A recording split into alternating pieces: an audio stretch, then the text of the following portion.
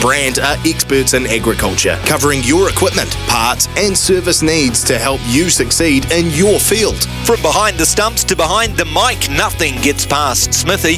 This is Mornings with Ian Smith on SENZ. A very big morena to you this morning, being a Wednesday, 2 days out from a long weekend, and we've got a busy and diverse show, I think it's fair to say, today, because Brandt bring us this show, your local John Deere equipment supplier. They provide a lot of equipment in times of need and have done that on the East Coast in the last month or so. Wonderful gesture and a brilliant company. So support Brandt because they've supported you. Also, we're just after a sermon coming up, talked to Ray Toole. Ray Toole, you might not have known too much about Ray Toole yesterday. You'll know a bit more about him today because he bowled Central Districts for victory yesterday, 7 for 57.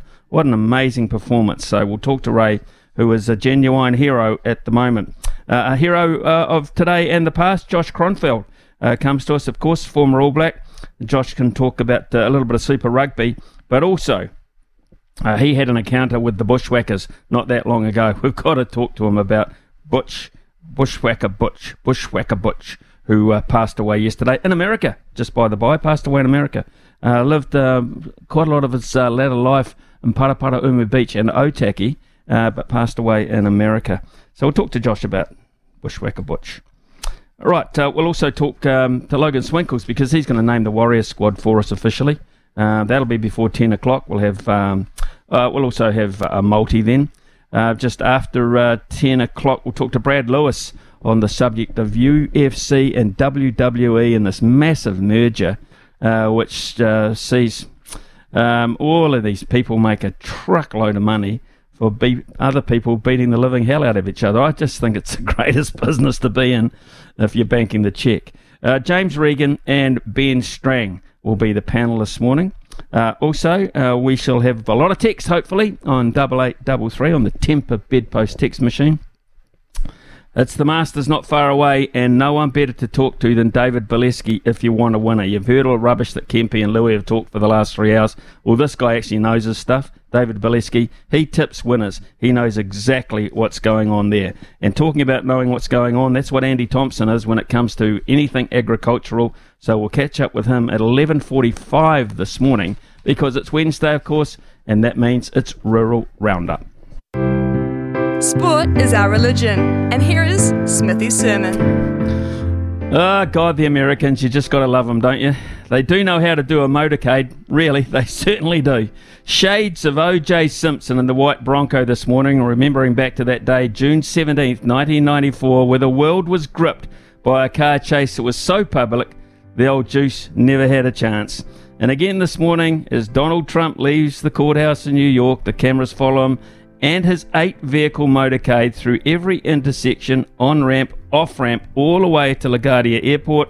Watch him dismount and walk all by his lonesome up the 20-plus stairs into the back of his private Trump Force One jet, a Boeing 757 valued at a cool $100 million.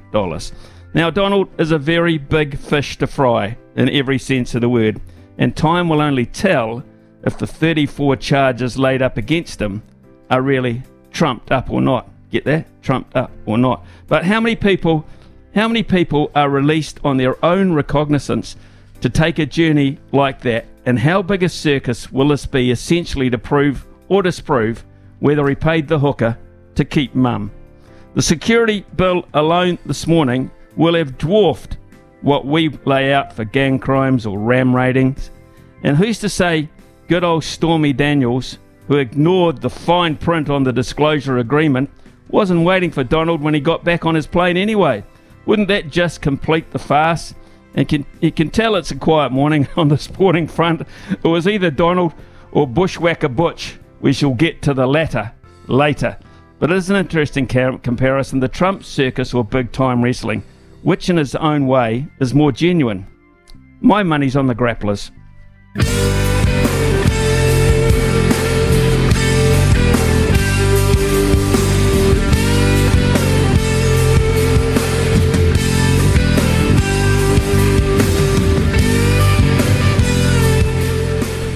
Well, last week, Central Districts were celebrating their Ford Trophy win over Canterbury, thanks in part to the batting heroics of Josh Clarkson. That's the white ball crown. Well, one of them at least. Tick. Yesterday, the Stags then snatched the Plunket Shield away from Canterbury's grasp with a fantastic 188-run win over Auckland at Nelson's beautiful Saxton Oval. So that's the red ball crown. Tick. The latest coming with paceman Ray Toole picking up career best figures of 7 for 57 to dismantle the Aces. And the hero of yesterday joins us this morning. Ray, good morning to you. Morning, City. How are you? Oh, I'm really good. How are you feeling? Yeah, pretty good. Yeah. I've got to say, that'll be, for a lot of the squad, that'll be two big, I'd say 2 Wednesday hangovers in a row. Yeah, it is. Something that we're a bit prepared for, but nice to have it all end this way in the season. Can you believe after day one, which was completely and utterly washed out, you were going to end the match like this? Not really. It was one of those where you just go, you hopefully try and make a game out of it, and didn't really see the day turning out the way it did, but can't really believe it. But it was almost like that Rangiora game against Canterbury when we had another 3-day fixture after the first day being rained out. So, at least we had a bit of practice with that. Of course, this was a game that was delayed anyway because of Cyclone Gabriel and the effects of it around the Hawke's Bay area and the way that the Stags had decided they'd rather help out than play cricket at the time. So it had a bit of meaning anyway, didn't it? Yeah, definitely. It was awful what happened up in the Hawke's Bay and the rest of the country, and lads got around, family and friends who'd been affected, and it was nice that Auckland decided to agree to delay the game as well for us. Well, not only that, they also agreed in their own way to play a part in the game as well. After you declared in the first innings 9 down, they got to 161 for 1, and for all intents and purposes, they could have batted you out of it. Did you get a surprise as a unit when they declared at 161 for 1? Did you expect that at all? We were kind of talking about we were hoping that they'd want to make a game out of it with Will Somerville's last game, and just trying to get a result in matches like these, especially with a rained off day. So it was a bit of a surprise, but also it was, we were kind of expecting at some stage for them to look to make a game of it. Well, you set them a pretty generous declaration, I think. 300 is never that easy, 292, just short of that. But plenty of overs and plenty of time. So what did you feel as you went out trying to bowl them out? What was the feeling there in terms of how you rated it, particularly with the pitch conditions? Yeah, it was quite slow and a little soft to start the game. And then I think it just, over the few days, it hardened up and quickened up a bit, and heading out on the last day, just as a unit, just we didn't want to leave anything out there. Stick with our plan A's and see how that goes, and then decide whether we move to our plan B's or not, and kind of just all fell into place, felt like.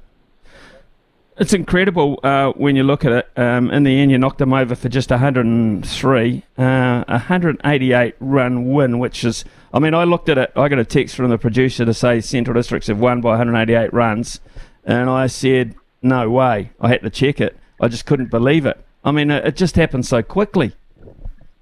Yeah, it's been a bit of a blur. Certainly didn't expect it to end the way it did, and we're prepared for a big partnership there in the middle, and it just, things just fell into place. I guess it's hard to describe. So Ray, tell us a wee bit about yourself. You're a left arm bowler. Tell us about how you've come through to Central District's ranks. Yeah, so I came over in the Massey University Global Student Athlete Program. I went and studied at Manawatu in Palmerston North, played cricket there, and played with Manawatu, and then through CDA was part of the winter squad in 2019 and got my debut that season, and been a part of the team since. So 7 for 57, your best ever figures. What was the secret from your point of view yesterday? What did you find different, or what did you try that came off? It was just looking at now my links really, and get them playing at every ball, trying to create as many chances as we can. Bring in both edges, and it's just trying to set attacking fields as well. Use the conditions as best we can over and around the wicket. But in terms of the game plan, it didn't really change much for me. It's just one of those days where those edges carry, and Well, it's an interesting one for me, Ray, because I look who wasn't available to Central Districts, and there was a number of players, of course, away on A duty or other duties around the country, and injury. So no Bracewell, no Tickner, no Randall, no Rance, no Ajaz Patel. I imagine this makes it even more sweet for you guys. Yeah, definitely, and I think it's a testament to our age program and our wider squad. They've been a part of all our trainings, and they've put a lot of work in behind the scenes, and for them to come in and fit seamlessly in when we've had guys playing in higher honours and injuries. It just shows the squad depth that we have. First time Central Districts have done the double, the Ford Trophy and the Plunket Shield, so I would imagine there's some relatively happy administrators down there as well as the players. Yeah, definitely. Across the board, everyone's super proud of the achievements that we had this season, and especially with Rob after leaving us for South African duty, definitely set that platform as well. And it's one of the goals at the start of the season, so it was nice to tick them off. You've had time playing in England. Are you anticipating perhaps heading back that way yourself? Yeah, I am. I'm heading in the next couple of days. I'll be flying out to England, and I'll be based up just outside Newcastle this year. So it should be exciting. It's a quick turnaround, but a few days rest and be ready to go again. So what's the league you're playing in up there? I'm playing in the North East Premier League in the Durham County. So how much cricket would you anticipate playing over the course of that particular English summer? I'll be playing till early September, so get 5 months in, which will be good, and hopefully keep pushing and see how things go over there. Ray, I'm an old guy, and I used to play for the Plunket Shield as well. It then was decommissioned, and it's come back in. Back in those days, to win the Plunket Shield was the ultimate for us. Where does it rank for the players in the current crop? It's still the same for us. It's definitely the hardest one to win, and one of those trophies that you prize the most. And it's a pretty special one to win, and it doesn't come round often. So And just finally, what are the aspirations for Ray Toole going ahead? 25 years of age. What are your aspirations, Ray? Just keep trying to push my game each year, looking to improve best I can, and play at the highest level I can. It's been pretty good so far, and Who's your mentor, or who's been working with you? Well, I started with Jacob Warham out at Massey, and then just did a lot of work with Wheels when he was injured. He was still around the group. Ben Wheeler, a fellow left armour, and put a lot of work into me, and Rob and Alden, the coaches at CD. So I've had a few along the way, which has been pretty special to have. How did you celebrate, you guys? Did you just dressing room it, or did you have a good look around Nelson? We're in the rooms, went out to the pitch, and then Josh Clarkson's family kindly hosted us for a late barbecue, which was a pretty good way to cap off the night. All the best when you're in England. Will you get a chance to get to any of the Ashes test matches? Yeah, I'll be looking to. It'll be quite cool to get over to those. So, it should be a good opportunity.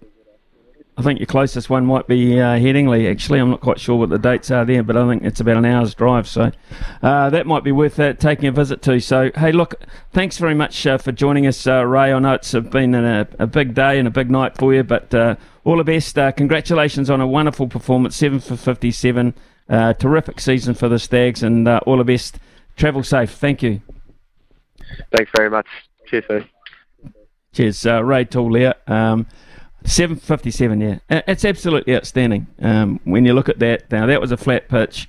They won 61 for 1 in the first innings. I take my hat off to Auckland, actually, and I'm not just because I'm a Central Stags person of the past. I'm also an Auckland player of the past, but I take my hat off to the Auckland Aces, their captain, their leadership group who decided to play cricket. They didn't have to. They could have battered Central Districts out of that. At 161 for 1, Central Districts were thinking, we're done, we're toast. We're going to be out here for the best part of another day and a bit. We will not have an opportunity to get enough runs to bowl them out again. So therefore, the Plunket Shield's gone. It's just gone. We have not got that opportunity. And all of a sudden, you get a group of guys who turn around and say, for the good of the game, for the good of everything, let's play some cricket. And they enter into it. Takes two teams, takes two captains to enter into that kind of contest. But that's what cricket needs at 4-day level. So what's going to bring them people back is outright results and that kind of attitude. So I pay a special tribute to, I think it was Ben Horn was the Auckland captain. If I'm wrong, I apologise, but I think it was Ben Horn. Comes from a very sporting family. So I appreciate, from cricket's point of view, more than anything else. I know a lot of Canterbury people will feel a bit miffed about it, but if they look at the bigger picture, and they'll probably realise that for the good of cricket, for the good of the spectacle, for the good of competition and the Plunket Shield, it was good. It could have backfired on CD. Auckland could have got the runs. In fact, I picked them to do that going into it, but they were knocked over for 103. So a good story to end the first class cricket season, and Ray Toole very much part of it. 9:20 here on SENZ. Field. Summer or winter, he's the voice of sport in Aotearoa. This is Mornings with Ian Smith on SENZ. Yeah, a couple of texts have come in regarding the cricket. Yeah, right, you are, Smithy. Ben Horn was captain with Robbie O'Donnell out for the New Zealand A. That was interesting in itself. That's why I asked the question about the Plunket Shield and how important it was to the players. And Ray Toole saying that was still, one of the ultimate things to do. I understand too that there was a clash and it was a late arranged fixture because of the cyclone, so it wouldn't have been on anyway, normally. So it did clash with New Zealand A against Australia, which took a few players out of it. So it'd be interesting to see where their real thoughts were, whether they were with their teammates in Nelson. Or I guess you can't turn down the opportunity to play for New Zealand A, but I would have thought one or two of them might have preferred to be at Saxton Oval. But that is by the by. Tell that to Canterbury comes in as well. Yeah, as I said, there'll be a lot of people in Canterbury, but particularly the cricketing people, a little bit disappointed about the whole deal, thinking that perhaps Central Districts, if you want to win the trophy, you've got to go out and win that game and earn the right to lift it. So rather than have it handed to you, I don't think they had it handed to them. It was just that two teams wanted to play cricket. It was a fair run chase, and Auckland will probably kick themselves a wee bit that they didn't perform a little bit better than that on the performance of on the backup of their performance in the first innings. 161 for 1. You would have thought that perhaps they'd be able to chase that down, but it did end the career yesterday of the first class career of Will Somerville. Will Somerville, 38 years of age. They nicknamed him Dad for that reason, obviously. Played for a long, long time with Otago, New South Wales, Sydney Sixers and Auckland. Of course, he played 6 test matches for the Black Caps, was a very tall right arm off spinner, and he looked very, very promising at times, but like all spinners in this country, of course, not really able to get a fair crack of the whip at home. So played a little bit on the subcontinent, played a test or two, at least one anyway, that I can recall against Australia at the Sydney Cricket Ground.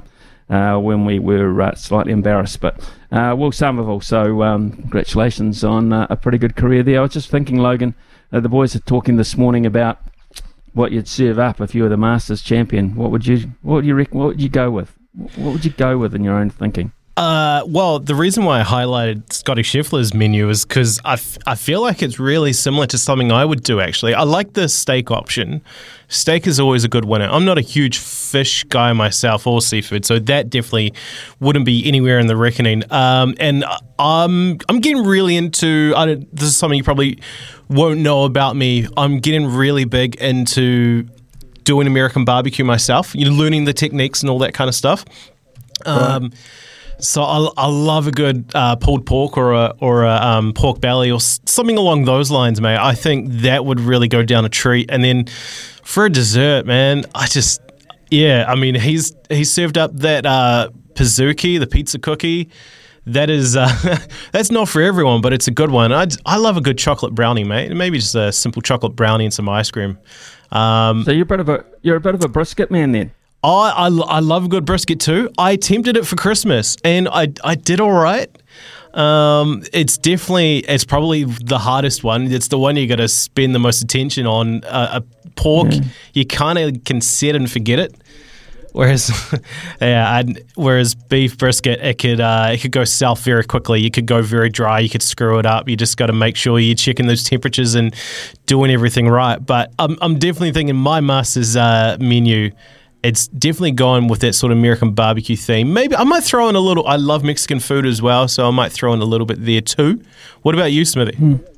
Well, you've got to work out whether it's your favourite meal or whether it's the meal that you think will please them, if you get my drift. In other words, what will I serve up what I really think is what I want, my favourite meal, and whether they like it or not, tough bickies, so to speak, or whether I serve one up that's going to make them happy and that sort of thing. And I've gone selfish because I'm probably only going to win the Masters once if I ever win it. So therefore I'm going to go selfish. So I'm going to go Raw Bluff oysters. Got to have some Raw Bluff oysters. Get them over there chilled. So saltwater seafood from Hastings, they'll deliver them over. So I'll have all the oysters that I want.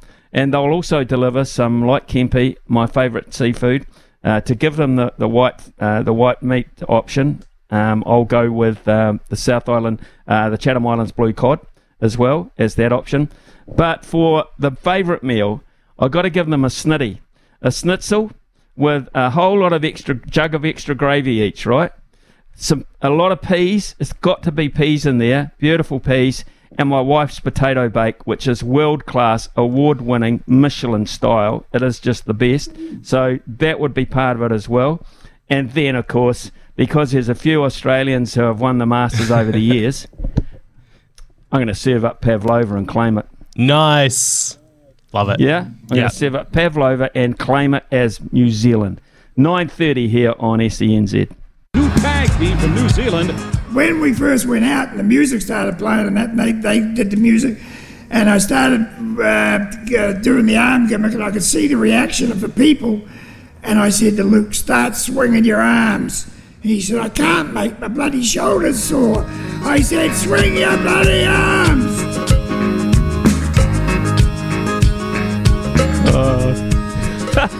Absolutely love that. Yesterday we got the sad news that New Zealand sport lost a true icon with the passing of Butch Miller, aka Robert Miller, one half of the Bushwhackers. He was 78 when he passed in America. For many Kiwi kids growing up on pro wrestling, seeing a duo representing us on that stage was special. And today, the WWE is absolutely everywhere. And there's only one man who loves wrestling, rugby and surfing, and who knows, of course, Butch Miller himself, because he's had some interaction with him, shall we say, and that's former All Black flanker Josh Kronfeld, one of our greats. Good morning to you, Josh. Hey, and you're right. Oh, I'm very good. News coming through yesterday. Quite sad. What a character, and what an image they portrayed. Yeah. Look, I actually, it's when you only meet someone a few times and they create an impression. He was one of those sort of characters, and so I definitely had to take a little moment to digest that he was gone. Because he's such a huge character. Not just in the wrestling world, just in person. Like you're instantly captivated by him. He was just a true entertainer, and just a lovely man with it, and that voice, so distinctive, and the tongue coming out and licking you and things like that as well.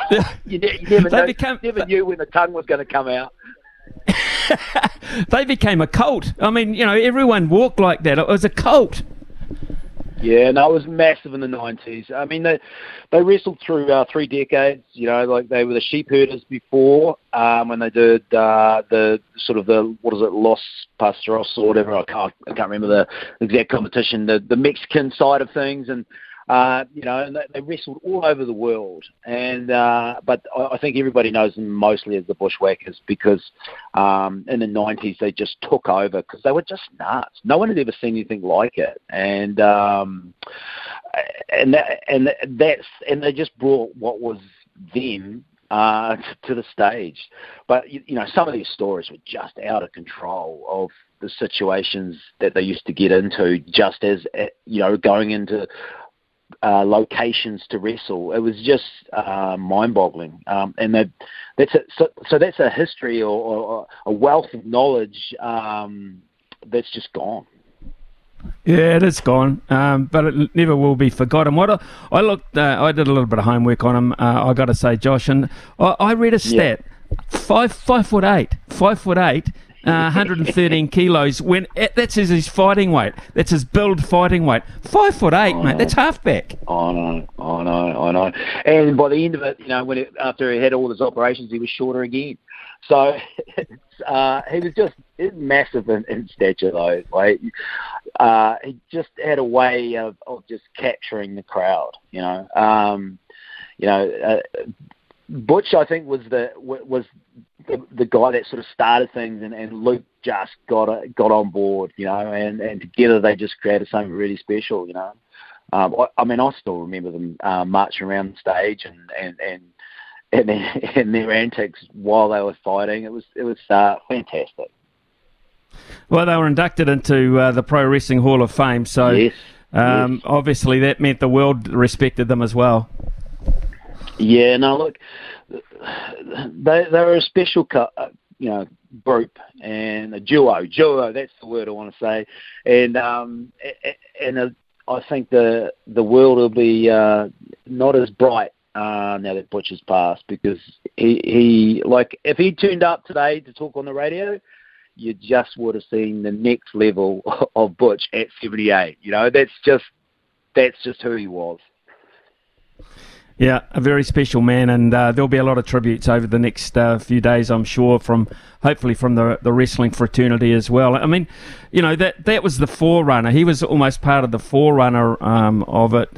Can you believe how big it's got, Josh, the WWE? I mean, it's competing now with UFC, of course. Yeah, not at all. Look, I mean, they've always been a level of entertainment, and there's a lot of different brands and franchises around the world that all kind of lead up to that's the final sort of, I guess, place you can go if you're going to be a professional wrestler. But you've got to go through the different brands, and whether it's in Japan and then work through from either UK and then get there, and and so that's the pinnacle, and that's what you do. And yes, they just have to get bigger and brighter and crazier, because the UFC is I guess the next level of competitive fighting that people get to watch and get entertained by, So, but that's the game. They've survived. I mean, how many decades has it been now of doing what they do, and people still turn out to watch them. I mean, you go to one of those nights, or those wrestling nights, they're never what you expect. And even if it's something that you wouldn't watch normally on television, going and watching it live is just a whole different ballgame, because everybody just gets on board. Whether you like the characters or don't like the characters, and you can go nuts with them, and it's just fantastic. And so, right Josh, there's a fight break out off the stage, come off the stage into the crowd, and you're part of it. It's fantastic. Wouldn't happen in cricket. It should. Maybe a few Maybe a few more people would go if it did. Hey, here's the thing, mate.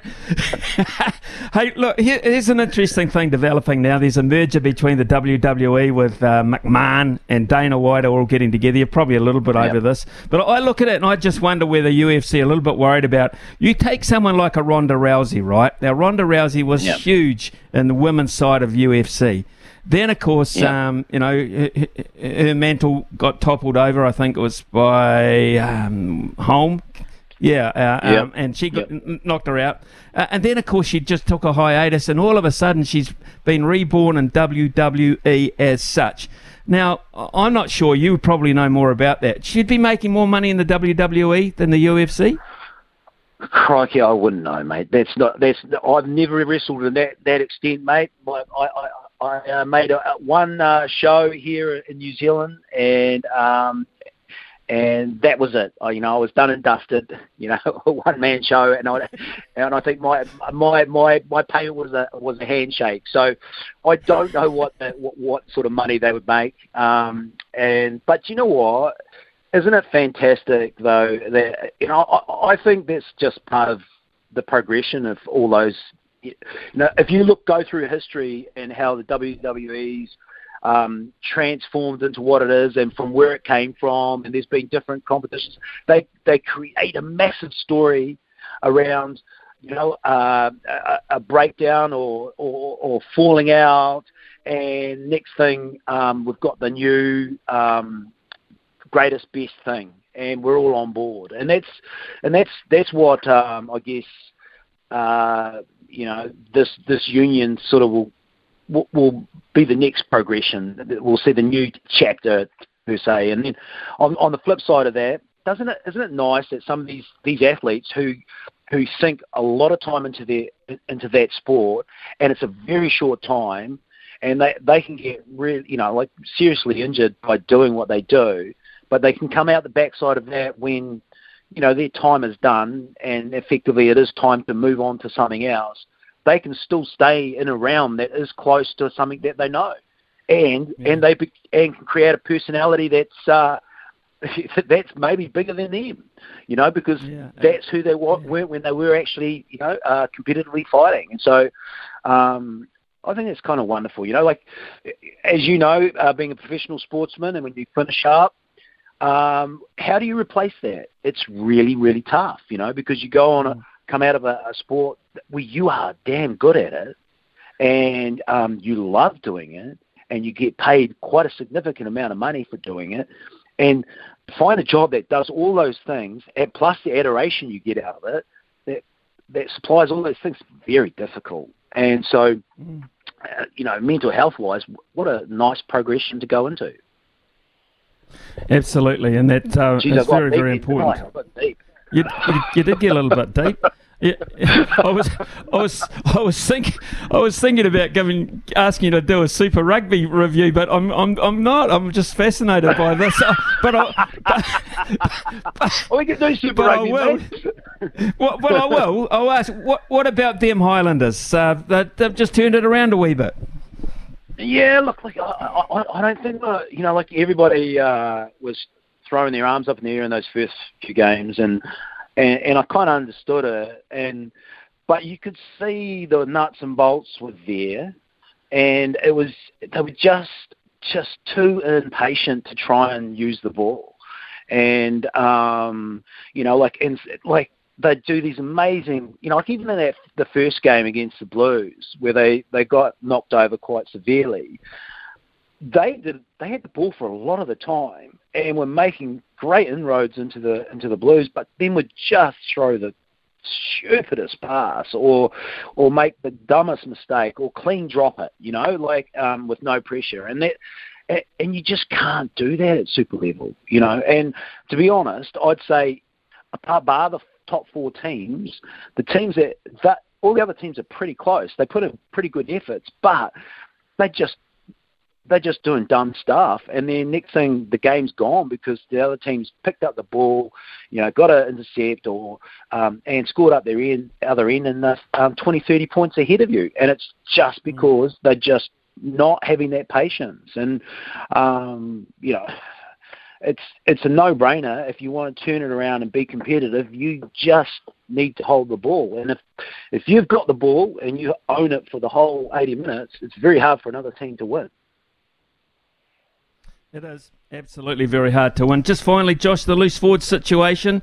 How are you looking towards the end of the year? How are you feeling about that at this early stage? Oh, look, I'm not. I don't know where they're going to go, and I wonder if Aussie has those same thought processes. You know, we've got 3 very good open sides. We're playing 1 at 8, and it's like, well, who do we? You know, who's the combination for? You know, out there, you know, a starting test team, and because they severely want to get probably all those guys on the field, but you know, you've only got 3 positions plus the possibly 2 on a bench. It's like, well, how do we manicure that? And I don't know what the answer is, and it might be making some hard decisions. But for me, it's all about finding who's going to be our 8. And who's going to be our 6, and what fills those roles, and then complement it with who's the best 7 for those 2 positions. And that's what it's got to be all about going into this World Cup, is the combinations. And that, for me, it's at 7, 6, and 8, and also at midfield, 12 and 13. You know, we don't know what we're doing in those 2 combinations. And if we can find that, I think we'll be a really strong chance for the World Cup. But that's going to be the hard find, because people dropping out, injuries left, right and centre too, which doesn't help. Yeah.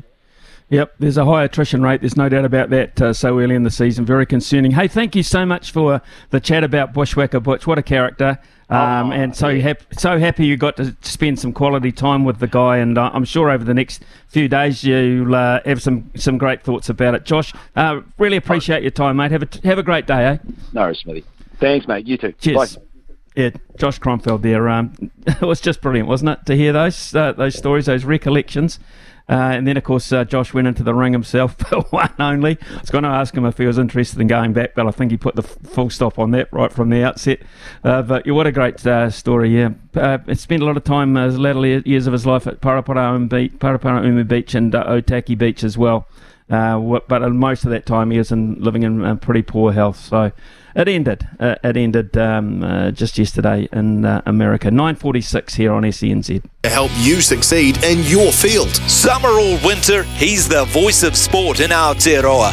This is Mornings with Ian Smith on SENZ. You got to know when to hold up, know when to fold up, Smithy's Multi. Know when to walk away, and know when to run. Bet live on your favourite sports. Download the TAB app today. Rightio, today we have the 76ers to beat the Boston Celtics at $1.69. Both of those sides' form fluctuates so much. It's a case of pick the lucky one today, I feel. But the 76ers are the bookies' favourites at $1.69, so I'll follow that. The Blue Jays, to please Logan Swinkles, I'll take the Blue Jays to beat the Kansas City Royals today in the Major League Baseball. Hopefully they'll break my duck on baseball because of 0 for 2 on baseball this week. That's at $1.56. And tomorrow morning there is an EPL game of footy on, and that will be Manchester United against Brentford at $1.62. So $4.27. That multis up the 76ers, the Blue Jays, into Man U, $4.27. And on the subject of football, yes, there were 4 matches played this morning in the EPL, and if you haven't heard, Brighton beat Bournemouth 2-0, and that was away from home. Leeds, a very valuable win over Nottingham Forest, whose troubles continue, 2-1. Leicester had a late red card and lost at home 2-1 to Aston Villa, and Chelsea and Liverpool played out a 0-0 draw. A 0-0 draw between Chelsea and Liverpool, and I think there's quite a big Serie A game on as well. It's a 1-1 draw between Juventus and Inter Milan. So they were the big football scores of the morning. we shall take a short break. Is it chicken or beef schnitzel? It's beef schnitzel. It's got to be beef schnitzel. And I'll tell you something else I'd do, all those former champions. I'd get a whole keg of very cold DB Export, and I'd make them all stand and scull a pint of cold DB Export just to finish dinner off. That would be the complete Masters dinner for me, 9:54. Service needs to help you succeed in your field. Summer or winter, he's the voice of sport in Aotearoa. This is Mornings with Ian Smith on SENZ. Yes, Jeff has texted in and said Will Somerville is going to be a financial advisor at Jardine, so he's got life after cricket sorted out. Obviously a very intelligent young man as well, so all the best to Will Somerville. Mark's come in and said, morning Smithy, I'm having 3 bets in the Masters. Tommy Fleetwood to be in the top 5, not one of my choices, Mark, but good on you after the first round, either Fleetwood and Fox to win. Wow, gone the F way, Fleetwood and Fox. Interesting. When I talk to Dave, and I will be talking to Dave Bileski-Carr, I will ask him about Jason Day. He's got one of my questions anyway, so I'll ask him about Jason Day. That's Dave Bileski coming in to us after 11. But coming to us in a few minutes' time is Brad Lewis, combat sports pundit. Big moves afoot. Big moves afoot. Nothing gets past Smithy. This is Mornings with Ian Smith on SENZ. Well, in 2001, Vince McMahon threatened to buy the struggling UFC, which no one wanted, and then shut it down. History shows, of course, that didn't happen. And what a full circle moment it was yesterday with the announcement of the owners of the UFC buying the WWE. The implications for both organisations could be huge, with the possible crossover promotions, UFC post-fight career options, and maybe some more WWE superstars getting a crack in the octagon. Here to talk about that merger, the possibilities around it, and the style benders shot at reclaiming the middleweight championship at UFC 287 in Miami is Brad Lewis. G'day, Brad. How are you? Smithy, great to hear your voice, mate. I'm very good. Thank you very much for having me on. No problem at all, man. Very interesting time for combat sport. What were your first thoughts, your impressions when you heard about the news of this merger? Yeah, merger's the right word. It's interesting, Smithy, like Endeavour now owns, well, they will own 51% of WWE, but they actually haven't paid a cent to do so. It's just the way that this whole sort of merger thing works, and it's also allowed Vince McMahon, the slimy little swine, to keep his role within the company, and actually be the second highest sort of person within that company. Although I will caveat that by saying that at any point he can be fired by the board now, which will have 11 members, 6 of them from Endeavour and 5 from WWE, and there are members of that WWE board that are in favour of Vince McMahon not being part of WWE moving forward. But I'm just taking a wild stab here, Brad. I'm just taking a wild stab in the dark here. You're not a big Vince McMahon fan? Oh, you used to be when I was a young fella, but look, just some of the stuff around what he got up to and what sort of human he is doesn't impress me.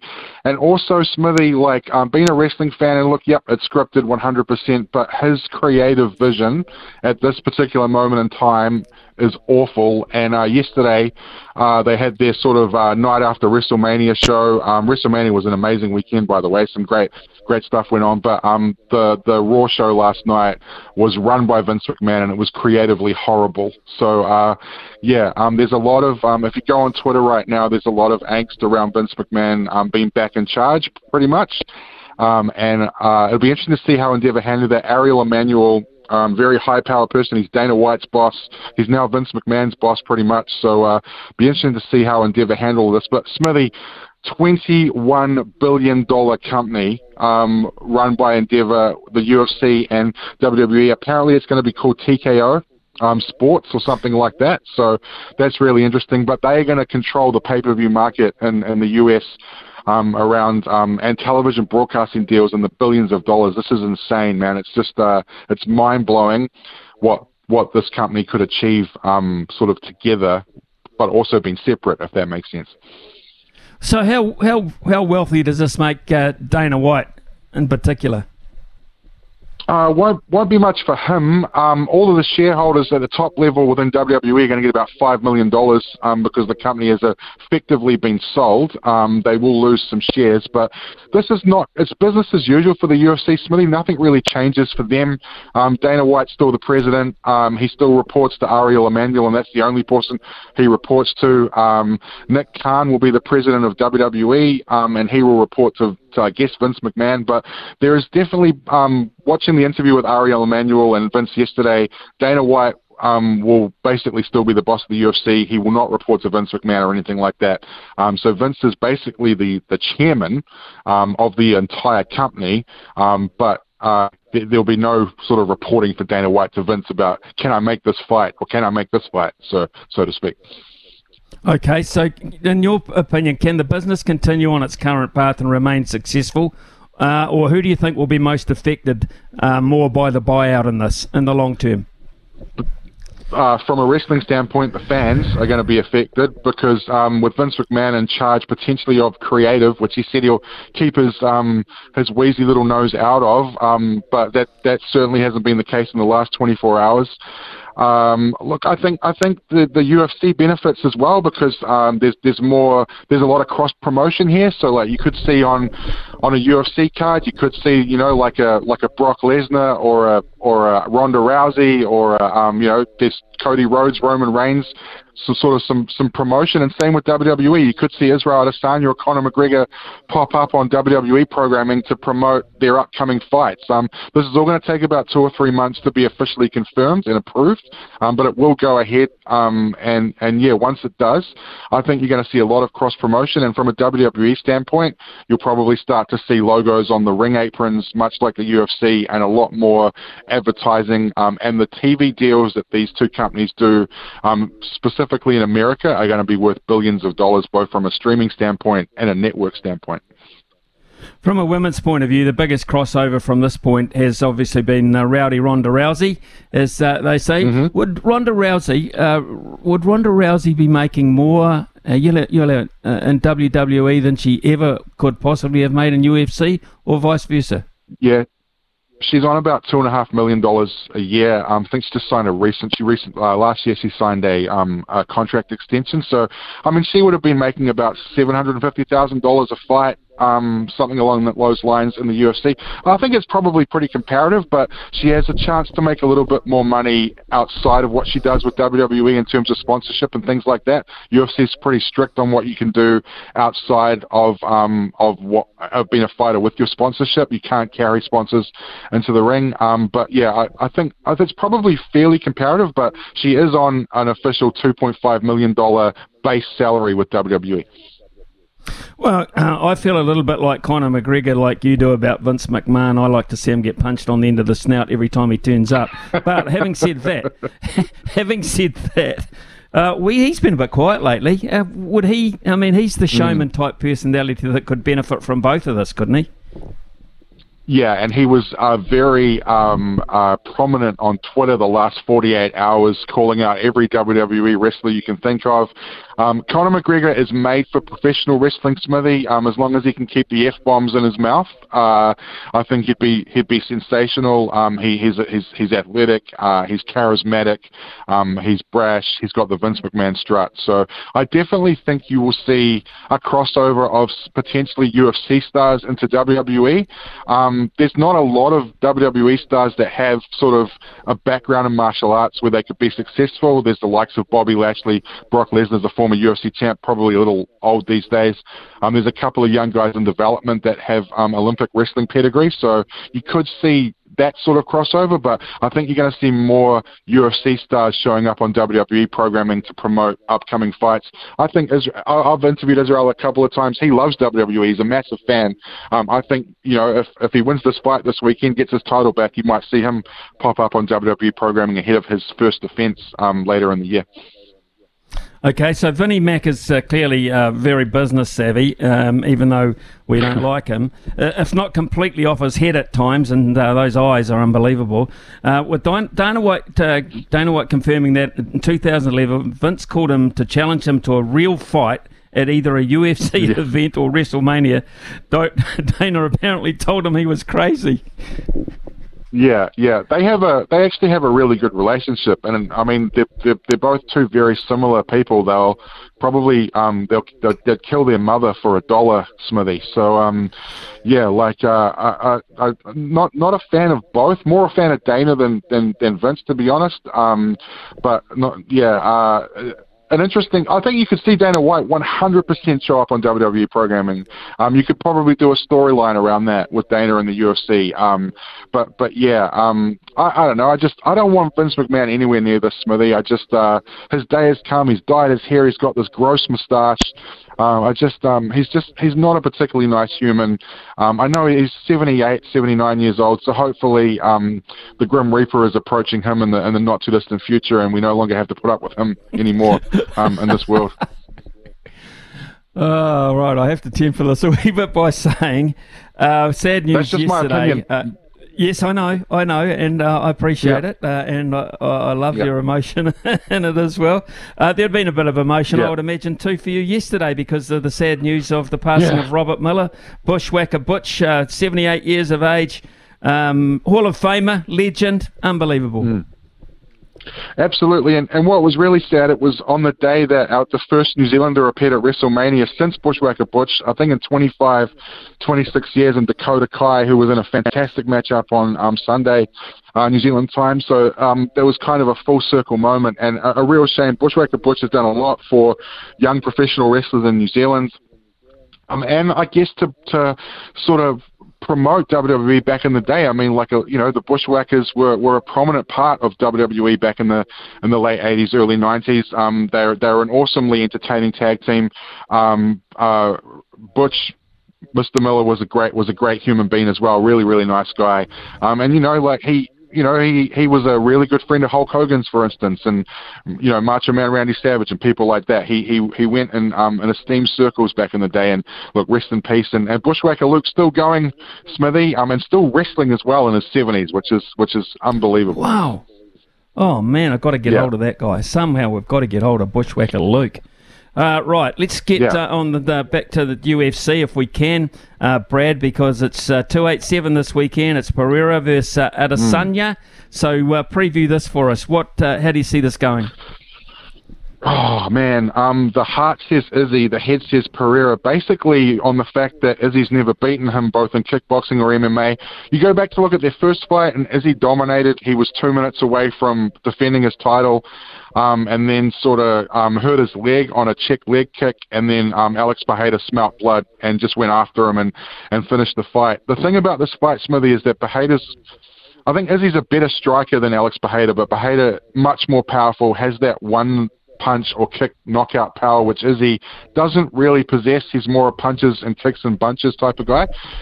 So that's the scary thing about this fight, is everything could go well for Izzy for 24 minutes and 55 seconds, but Pereira can end the fight with 5 seconds to go with one shot, which is what happened in the first fight. So I don't know. Izzy's a very confident guy. I just don't know if deep inside he believes he can actually win this fight, because Pereira's proven that despite the fact that Izzy's dominated multiple occasions when they've fought, Pereira's always come out with his hand raised. So heart says Izzy, head says Pereira, but it is one of those sort of 51-49 sort of percent fights where it's very, very close. So you from a strategy point of view, from Adesanya's point of view, say CKB are looking at try to hit and run sort of situation, hit and get out. Yeah, and he can outpoint Pereira 100%. He did that in the first fight. I also think that you'll see wrestling from Izzy. He proved it in the first fight that he can get Pereira down and control him while he's down there. I know that doesn't excite a lot of people, but at the end of the day, Izzy's focus and goal is to win this fight and go about that any way possible. I think the hit and move philosophy would be really good. He tried that in the first fight and it worked for 22 minutes, but it's just one of those things where he knows he cannot make a mistake in this fight, whereas Pereira can make several and still win. That's the danger of the sport. And what I love about it, Smithy, is styles make fights, and in this fight you've got the two best strikers in MMA, but one has that vicious one-punch knockout power, where the other one is just a technical genius. Stylebender's quite a nice name. It would suit WWE, wouldn't it, if the future points that way? Absolutely, and Izzy's, again, I said Conor McGregor built for UFC, Izzy is as well, and he's a phenomenal athlete. He's a great talker. He could 100%, I could see Izzy wrestling at a WrestleMania or something like that. But, you know, his star was shining very, very bright not that long ago. That's the brutal thing about the sport, Smithy, is if he loses this fight, then where to next? Like, he's lost to the champion twice. Does he just go back fighting the guys that he's already beat? So, and as he said, he's only in the sport for a short time and a good time, not a long time. My question is if Izzy doesn't win, could this be the final time we see him fight? Because if he doesn't think he can wear the gold, then I don't see Izzy wanting to stay in the sport just to fight a whole contenders looking to try and jump him in the rankings. Brad, this is an amazing Sunday coming up. I imagine I know what you're going to be doing. The early prelims start at 10 a.m. Logan Swinkle's producer nominates Holland versus Ponzinibbio for the must-watch match. What do you reckon? Yeah, absolutely. Great fight. Also, Kevin Holland in a must-win position. Ponzinibbio, a good fighter. That is a great fight. Also, look out for Raul Rosas Jr., who's the youngest fighter in the UFC. He's undefeated. He's a great young talent. And I'm happy I get to watch it because a couple of weeks ago I didn't think I would. But that's for another time. So, thanks to a previous employer. But anyway, looking forward to the card, Smithy. And as I said, Raul Rosas Jr., fantastic fighter. Look out for him. And Lobes is right. Kevin Holland, Santiago Ponzinibbio will be a great fight, and let's hope that Izzy gets the job done for Nigeria and for New Zealand and for City Kickboxing. Great interview, Brad. Loved every second of it. Love your emotion there, and I guess, like me, we won't be sending a card to Vince McMahon for Christmas this year, if he lives that long. No chance, mate. No chance. Okay, mate. Have a great day. Thank you. Cheers. Thank you, brilliant. Absolutely brilliant. I love that. There's a bit of a passion there from Brad Lewis. My word, coming off the canvas. Bang, 10:18 here on SENZ. We got a panel next. Brand are experts in agriculture, covering your equipment, parts and service needs to help you succeed in your field. Summer or winter, he's the voice of sport in Aotearoa. This is Mornings with Ian Smith on SENZ. Big talk, big opinions, the panel. Talk to me, yeah. The panel this morning consists of James Regan and Ben Strang, and good morning to you.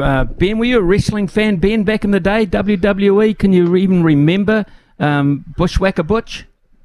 I don't. I was too young, I think, for Bushwhacker Butch, but I did. I do remember growing up watching some wrestling on free-to-air TV, if I do remember rightly, in the 90s. Getting up at weird hours and watching a bit of it. So, I do remember watching a bit of it, but unfortunately I didn't get to see the Kiwi Boys. Okay, right. Let's get on to the Kiwi Boys in terms of the Kiwis, shall we? Michael Maguire expected to be reappointed through to 2025. That's the next Rugby League World Cup. Yeah, I think it's a good move in my opinion. I think that, when you lose to Australia in the semi-final, then, and particularly in that fashion by 2 points and in such a close encounter, I think that there's a lot going right for the Kiwis. I think that Michael Maguire has done a good job. Clearly, the key players, some of the key leadership team are in behind him as well. So if they're only 2 points off Australia, who are the champions at that World Cup, hopefully in the next 2 years they can continue to build and maybe get the other side of that victory in the next one. Okay, so James Regan joins us live too from One New Zealand Warriors training. I understand, James, anyway, you broke the story about Michael Maguire, so what was your reaction to that after digesting it? Yeah, it was one of those things that you kind of expect, but also they did get knocked out. And you'd have to argue as well, their group games in that game against Fiji weren't their best. But you have to say that Michael Maguire is absolutely the right coach to take this team forward. He's built, you consider where they were in 2017 and 2018 when they came in after that failed home World Cup campaign, and he's completely turned them around. He's brought some amazing new players in. He's changed the culture of that side completely. They're a really tight group, and they were absolutely gutted the way they went out of that World Cup in such a close game against Australia. So the right move, I think. There'll potentially be a few tweaks, and with a defeat in a World Cup, that always comes. But absolutely the right move, and it's been such a tough time for the international game that continuity, I think, is so important. And Madge is right behind this team. He's so invested in it. So to give him another chance, I think was in the end a bit of a no-brainer. What hands-on does he have in the interim then? At the moment, Michael Maguire. What does he do rugby league-wise before he grabs the Kiwis again? It's interesting because the Kiwis will only have a handful of games between now and the next World Cup, and he's currently in an assistant role with Canberra still. So he's got a few days there a week, I believe, but I think a large part of his job is just in constant communication with his players, particularly senior players who will take hold of this squad over the next World Cup cycle, the likes of James Fisher-Harris and those guys who are on the up and will be key leadership figures in that squad. Just about culture and about all the things away from the field, so that when they do get in camp, and when they get their limited time in camp, they can hit the ground running. And that's probably the biggest thing Madge will have to do over these, as we look towards the end of the year when they hopefully get a few games. It'll just be constant communication with players. What areas do we need to improve? What can we change off the field, so that when they get into camp, they're just straight into their footy and straight into trying to ultimately try and topple the Kangaroos. Well, that's the goal. Ben Strang and James Regan with us this morning. Ben, interesting watching the Donald Trump fiasco this morning, but it took me back to yesterday with another high-profile court case, of which was involving Jared Hayne, found guilty again of sexually assaulting a woman in Newcastle. How does this now play out for Jared Hayne, obviously insisting that he's innocent of all this? Yeah, it's hard to know, because obviously he succeeded with that appeal which led to this happening. I mean, it's the third time he's been before the court, so it's there's question marks. He clearly maintains his innocence, but at some point, the courts have spoken, I guess. It's a bit of a sad story considering the talent he had. It does seem to be a problem in elite sport, that and it's not just rugby league, but men who seem to think that they can have it all their own way with women, and it's pretty disappointing to see. I think there needs to be some kind of cultural change in men's elite sport, because it happens too often across several codes. So I mean, it'll be interesting to see what Jared Hayne does, but the jury spoke, and this is the third time, so perhaps that's the end of it. You would think so, really, James, wouldn't you? Think this should put a full stop on it? Yeah. I mean, we saw the images outside court, Jared Hayne insisting he's still innocent, but it's been such a long, drawn-out process, and you have to feel for everyone involved. It's gone on since 2018, wasn't it? I think when this happened, and three trials later. So hopefully it is all put to bed for the sake of those involved. And I completely agree with Ben around some of the, I guess, mentality around players who do think they can have it their own way. It's not just league; it's across all sports, and it is a bit of an issue, and it's something we kind of need to still need to work on, obviously, a lot. So, yeah, happy for all those involved that this is finally over, and hopefully it is put to bed good. Yeah, I'm not sure about the psyche of all this. I hate when this happens, that a code gets thrown under the bus as well. I mean, he made his money. Some of his money, because he went overseas as well, but he made his money out of course, and his profile basically out of rugby league. So that's what people associate him with. But he's not a rugby league player when he's doing that, I'm afraid. Not the way I think anyway. He's a weird sort of a cookie on something who has just done something absolutely crazy, which he has to pay for. But it's a shame, really, that rugby league gets thrown up on something of that nature. It's 10:31, and I think we'll take a quick break with Araha. When we come back, because James Regan is Johnny on the spot at Warriors training, we can hear them in the background, actually. We might just get an update on how he sees this week panning out and who's back in. Big talk, big opinions, the panel. Talk to me, yeah.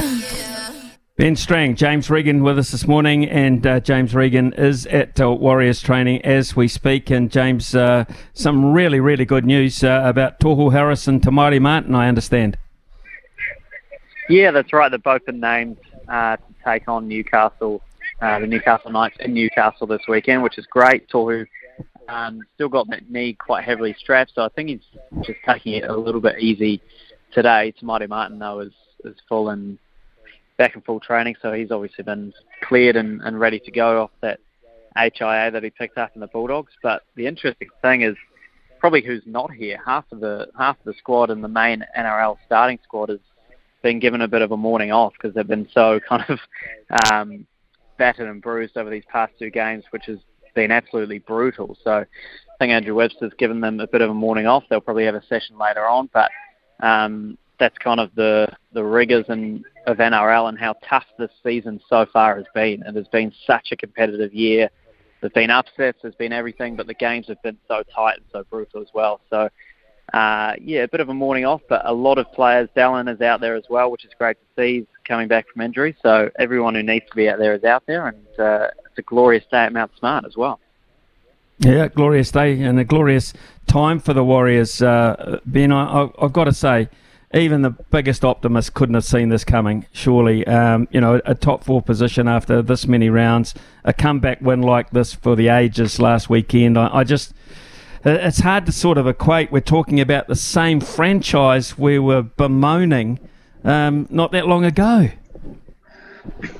I feel like some of the confidence of Warriors fans might have actually gone backwards. They get themselves so egged up as the season starts. It's always, this is our year, we're going to do it. And, this far into the season, the start that they've had, now they're sort of questioning themselves. Is this our year? Like, is it actually? Like, are we actually on here to have a good season? So, yeah, I mean, they've absolutely exceeded expectations. It's great that they've got some of their key players coming back, but as we've sort of, it's probably been a broken record, but the way that Andrew Webster has them set up, the way that they defend as a team, the way that they all fight for each other is just, it seems different this year. And so no matter who is put out onto that field, you just feel like you're going to get every ounce of effort out of them. And so it's going to be great to see how that goes for the rest of the season, because there will be some pretty tough moments. Obviously at the weekend against the Sharks, they were well down and that was a tough moment, but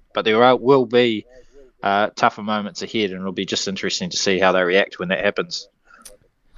Well, you don't have to be a genuine golf fan to know that the Masters is coming up this weekend, but if you're a genuine sports fan, you'll love the drama and everything that goes with trying to win the green jacket. So that's what's on this weekend, James Regan. Have you had a look at the field for the Masters? Ryan Fox, of course, is there, and it's the coming together of tradition and live as well. So there'll be plenty of spice at this weekend. Yeah, it's going to be fascinating, isn't it? I mean, the Masters is always great. Saw Tiger did a media overnight, so that hype is there. We've obviously got Foxy there for his debut, which is just fantastic. Kiwi should be really, really excited about that. He should go pretty well. He's in some great form. But in terms of the field, like, picking the Masters is almost an impossible task, right? Like, on paper, you maybe can't look past Scotty Scheffler, but defending champion, it's so hard to go back-to-back at Augusta National. And then there's, the whole beast around this live tournament and the players coming together. So it's going to be great. I think there's going to be drama. I think my gut tells me that a live player is actually going to win it, just in some weird twist of fate, and that'll be... Oh. I know. And it'll be drama to the max. Maybe that's just the media person in me hoping for a few good yarns, but I think something's going to happen. I think a live player will win it.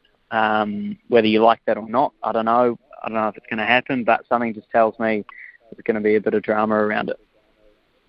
Well, now that will be an interesting conclusion to the tournament. I've got to say, Ben, I'm kind of thinking the other way. I'm kind of thinking that Rory McIlroy can see. I mean, he's never won a green jacket, but if he can win one in front of all these live people who he has been at loggerheads with basically very publicly over a long period of time, I think this is Rory's motivation. He could go close. What about you?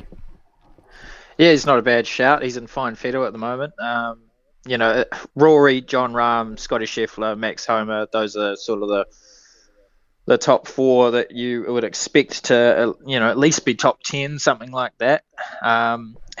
It would be dramatic, wouldn't it, if one of the live guys did well. The only one I can think of that would actually be a chance is Cameron Smith, just because his iron play, his putting, his play around the greens is so good, and that's so important at Augusta.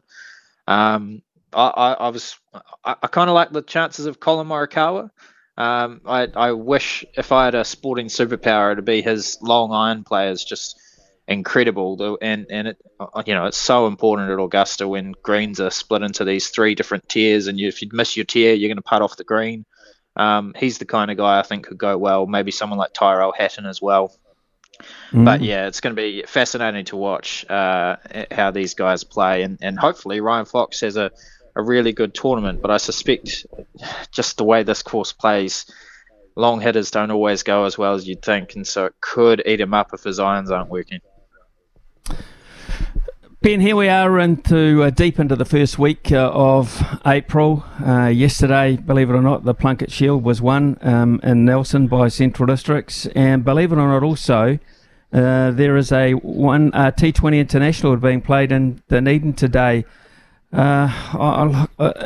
This cricket season appears from the outside as if it's almost over with the attention it's getting. Yeah, it's sort of petering out, isn't it? Because we've had those great Test match moments, and now most of the main players have headed off to the IPL, so it's kind of this almost a B team that's playing in these matches. But it has been a good season. It was a thrilling finish for CD to win the Plunket Shield on the final day with I think it was a friendly declaration, wasn't it, from Auckland? But it has been a good season. I'm off to the Cricket Wellington Awards tonight, which will be good fun. A lot of celebration with some of the guys there have had great seasons. So, yeah, it's a shame that it's coming to an end, but there's always other cricket to watch, I guess. I'll be watching my mates in the IPL. It's a bit hard to go past Tom Blundell, isn't it? But do you award it for performances at the Black Cap level to Wellington Cricketer of the Year? Well, I think Rachin Ravindra is going to take basically all the gongs. I think you're right that Tom Blundell has had a stellar year. Also, Devon Conway's played extremely well for the Black Caps, but in terms of Wellington performances, they haven't had much chance to wear the Wellington colours. So, I think it's Rachin Ravindra who's kind of playing at a Black Cap level for Wellington, and so I expect he's going to be cleaning up a bunch of the awards, and I think Amelia Kerr is probably going to be amongst the women's awards as well. She's had a fantastic year as well. Stellar, yeah, absolutely stellar. Ben Strang, thank you very much for your time this morning. James Regan also good enough to come to us live from One New Zealand Warriors training this day, and interesting to note that a lot of the big players are having the morning off, so the bodies are sore, but a real chance, I think, against Newcastle to go back-to-back against them in just the first 6 rounds. So that'll be interesting. 10:42 here on SENZ. Culture, covering your equipment, parts and service needs to help you succeed in your field. Summer or winter, he's the voice of sport in Aotearoa. This is Mornings with Ian Smith on SENZ. Yeah, 10:47. We were talking to James Regan, who was at practice live for the Warriors this morning, and noting that a number of key players weren't there, none of the core players who have beaten up a wee bit. But they did name a squad yesterday, and Logan Swinkles, you were all over that. Yes, for those who haven't heard it already, this is how the team looks to go against the Newcastle Knights at fullback At fullback, Charles Nickel-Clockstar. In the wings, Ed Corsi and Marcelo Montoya. In the centres, Viliami Valia and Adam Pompey. Your halves, we're back to the golden pairing of Sean Johnson and Tamari Martin. Great to have him back. The front row consists of Aidan Whenua-Blake, Wade Egan at 9, and Bunty Afoa. Jackson 4 gets the start again. Now, with Marata Niukore out with suspension from that hip drop tackle, that's a whole nother thing entirely. Bailey Sirenen is going to get the start. Tohu Harris is back, which is great to hear. We just heard there from James Regan that he's still heavily strapped in the knee, so hopefully he is okay to start. Of course, though, they've got to name him one way or the other. So if he is out and doesn't play, you imagine probably Josh Curran comes in there. Dylan Walker making the 14 jersey sexy, as Mark Stafford likes to say. Curran there on the interchanges along with Jazz Tavanga and Tom Ali. In the reserves is Dallin Watene-Zelezniak. So you imagine he's not going to play for the Warriors quite likely, but he could be in the New South Wales Cup this week, Smithy. And on the other side of things there, if Tohu does play, it's going to be like the young versus the old, because Jack Johns, son of Matty Johns, is also wearing the 13 jersey, but for Newcastle. So I'm really looking forward to that matchup, that battle with the Knights and the Sea Eagles. Last round was awesome. Lachlan Miller in the fullback as well. And then Jackson Hastings has been one who's been of interest. So again, the halves pairing in this matchup is going to be one to look forward to, but we have to wait until 8:15 p.m. on Sunday, Smithy. It's a long time to wait, but it's going to be a great one for Easter. And of course, you'll have live commentary here on SNZ with Kempe and Sammy Hewitt from 7 p.m. and running it straight today. Big guest, 3 p.m. Smithy. Dylan Walker is going to be on the show. Oh, fantastic. Look forward to that. Thanks very much for confirming those lineups, Logan. Appreciate it. We shall be back very shortly with Louis Herman-Watt and Pip Morris, I think, from the TAB today, hopefully. So, we'll be back soon. Just looking for the field in the first. Te Akau looked like they had 1, 2, 3, 4, 5, 6, 7, 8 horses in the race and scratched half of them. Louis Herman-Watt, yes, Tauranga and Ashburton today. That's right, Smithy. A couple of race meets on a Wednesday, which is kind of rare, isn't it? It is. A punter's dream. Or a bit of a snake pit if you haven't done your form properly. And things have been busy this week. I've been looking at the Masters, but there are a couple of teams that are going out. And yes, Te Akau snuck one down to Ashburton, I think in race 9. You'll be able to bring it up for me. $2.40 into $2. We had a couple of texters pointed out, and it's been very well backed nice and early. Terry Ray's got a couple of runners down there that I like. I always just say watch out the market movers in the South Island on these midweek race meets as well. So just watch the market movers very closely. And Tauranga, race number, I want to say 3. I was trying to get the fields up. There's a couple of nice chances in there. Peter and Dawn Williams have a horse called the Investigator that goes round at an each-way price. And Mark Walker has one that he's racing for Sir Peter Vella. He's training for Sir Peter Vella that was backed in last start. That's going to go a really nice race as well. So there's a couple of Quinella options around there. And then this weekend, it's New Zealand Thoroughbred Breeders, our last Group 1 of the year. And you remember yesterday, Smithy, I said that watch out for the tracks. Watch out what happens with the tracks in Australia, because it has been heavy again. And just don't be surprised if you start hearing some rumblings about Godolphin not wanting to run Animo. Well, yesterday, Godolphin's manager of racing, Vin Cox, went on with Gareth Hall and SEN Track, and he even said, and read into this what you will, I hope that if the track gets too heavy, they postpone the meet. So why would he be saying that? Indeed, they just don't want to run Animo on a heavy track. So just a couple of subtle, leads for the Racing New South Wales hierarchy, including Peter V'landys, to think about, because this clash with Dubai Honour and Animo is going to be, well, probably generational if they run it and the track is not completely bottomless. And I've got my doubts at the moment, so that's a bit of a shame. But all eyes are there, and we'll have markets for Saturday at about 2 p.m. For the New Zealand Thoroughbred Breeders meet at Pukekohe, and of course the rest of the championships card. So looking forward to that, and we'll be able to dig a couple of winners out for you tomorrow morning.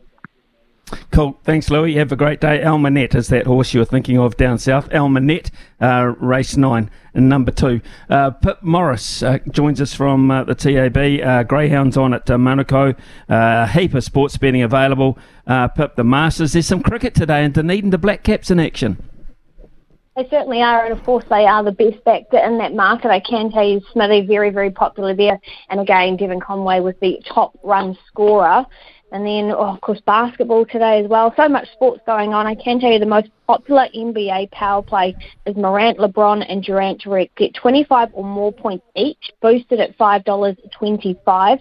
A $1,900 bet placed on the Raptors head-to-head at their very short quote of $1.08, and $1,000 on the point start Magic to cover at $5 cover the five at $1.90, and $6,000 on the Lakers head-to-head at $1.22.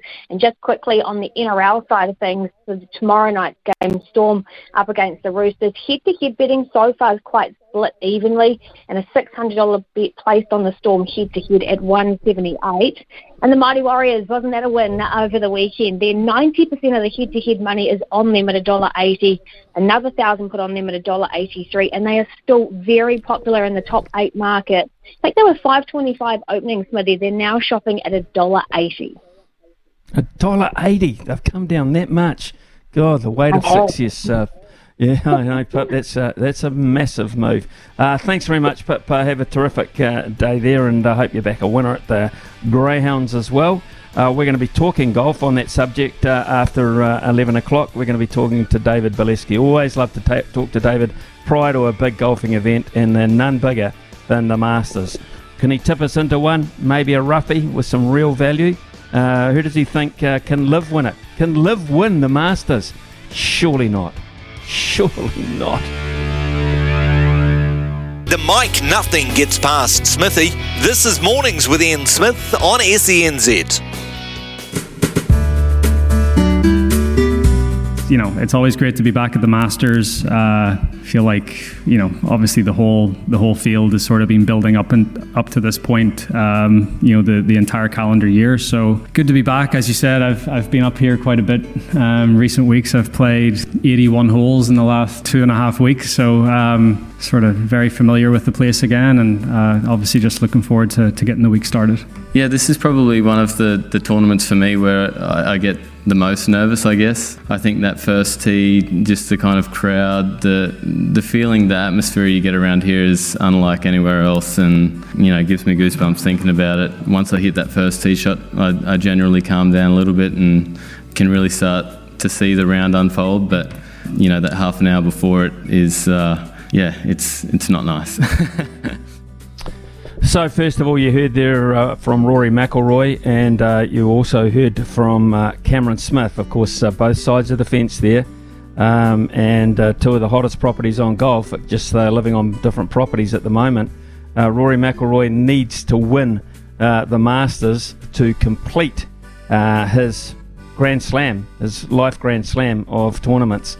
He's already picked up, of course, the Open Championship, the PGA, and the US Open. And this will complete the deal and cement him, if he isn't already, as one of the greats of the game. So plenty of motivation there for Rory McIlroy. Also, of course, he's been the lead spokesman against Liv Golf. And so therefore he finds that motivation quite easy to try and knock them over as well and prevent one of their players, the likes of Cam Smith, the likes of Brooks Koepka, Dustin Johnson, Bubba Watson, all those names, Louis Oosthuizen, who jumped the fence. They're all in line to perhaps win this because they're all got invites back into the conventional side of it. So that is one of the great sidelines, I think, one of the great sidelines to the Masters this time around. Golf fans everywhere, myself included, are counting down. Of course, it's just a couple of nights' sleep now until it tees off. In fact, the first teeing off will be done by Jack Nicklaus, Gary Player, and Tom Watson. They are the fellas who are going to strike the first drives down to. It's always a traditional thing to launch the fact that the Masters is underway. So yes, it's Player, Nicklaus, and Tom Watson this time around, continuing on that great tradition. So who are the players to watch out for? Well, we know a bloke who's pretty good at picking winners and some pretty long shot winners as well. You can find him on Twitter at Deep Dive Golf, and of course it's a golf analyst, David Bileski, who we need to have on the show for this very important golfing occasion. David, thank you very much for your time. Thanks, Smithy. Pleasure as always to be with you. how's your trend? How have you trended so far? What are we into just early April? How's it gone so far for deep dive golf in the early stages of the year with the first major coming up? It's been a very good year, Smithy. We had Taylor Moore recently at the Valspar Championship, who won at odds of 70-1. Who was trending very, very nicely, and it has had a pretty stunning start to the year, so we were able to pick that one up. We had Kurt Kitayama at the Arnold Palmer Invitational as well at 60-1, which was another big prize winner. So it's been a good few months. And then over in the DP World Tour, we had Nick Barkham, who was a rookie and in his 12th start, won for us down in South Africa at odds of 100-1. So it's been a very, very good year, and obviously a huge week this week with the Masters. So even though to perhaps just armchair golf fans, I think, are aware of this tournament and what it means to the world of golf as the most prestigious event on the calendar. So a very, very exciting week to be involved in the golf industry. It's just the fact that I like food, but I'd also like to be at the dinner. I would like to be at the dinner because the atmosphere might have been just a little bit touchy with all the live golfers present as well. Scotty Scheffler's defending champion. So it's cheeseburger sliders, shrimp for starters, plus the Texas ribeye, or blackened fish for the main, and then magnificent dessert as well. That wouldn't be a bad dinner to be at, David. I mean, it would be the dream of any golfer, I think, to sit around that table. It's been interesting this week in terms of the narrative, right? So we've got all these live golfers returning and being able to compete in the Masters, which is obviously a separate entity in and of itself compared to the PGA Tour. And it's been fairly collegial for the most part at this point. I think, Greg Norman's stirring a few feathers in the media, and as he tends to do and as he likes to do. We've got pretty used to that over the last couple of years. But in terms of the players themselves, it seems like it's been pretty collegial. And I've been pleased to see that, really, because this is such an important event with such legacy and such prestige that it should be greater than the politics of the sport of golf and what is happening at the moment in terms of live golf and PGA Tour. It should be about this event and about the integrity of keeping that prestige that comes with it. So it seems it's been fairly collegial so far. Talking to David Bileski here, folks. Of course, he's on Twitter at Deep Dive Golf, an amazingly successful site. If you want some information about making $1 or $2 out of the Masters coming up, the record is undeniable. But the question for me to you, David, in terms of form, how do you assess live golf form? It's really difficult.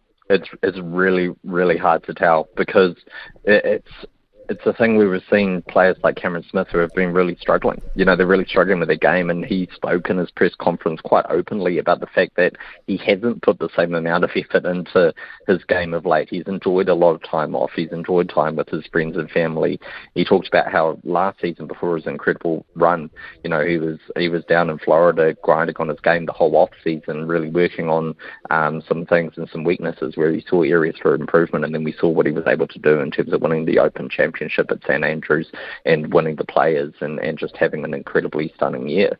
And it's really hard now to gain a gauge of where these players' games are at because they've had their paycheck and they've had this massive paycheck that other than the money, there's very little incentive with these tournaments to go out and play well. There's no, the fields themselves are weak. Cam Smith himself actually openly admitted that in the press conference, which I thought was pretty groundbreaking, that he actually turned around himself and said, look, I'll be the first to admit that these fields are weak. They're weak fields. And so where's their motivation week in, week out? It's really hard to judge.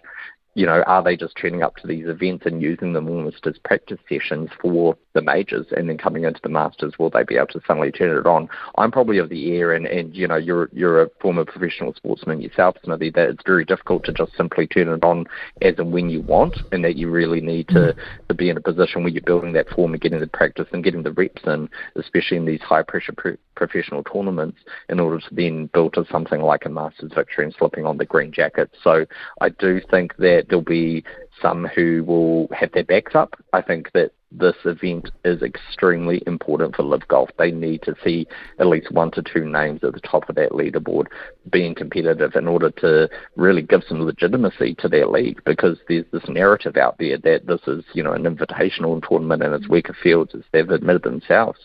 And so to be able to show that at least some of their golfers are still competitive and still really good professional athletes is important to them. So I do think some of them are going to have their back up. They're going to be really fired up to go out there and compete, and it's going to be a very, very interesting narrative to watch this week. And I hope it is highly competitive, because I think it's going to make some very, very compelling viewing.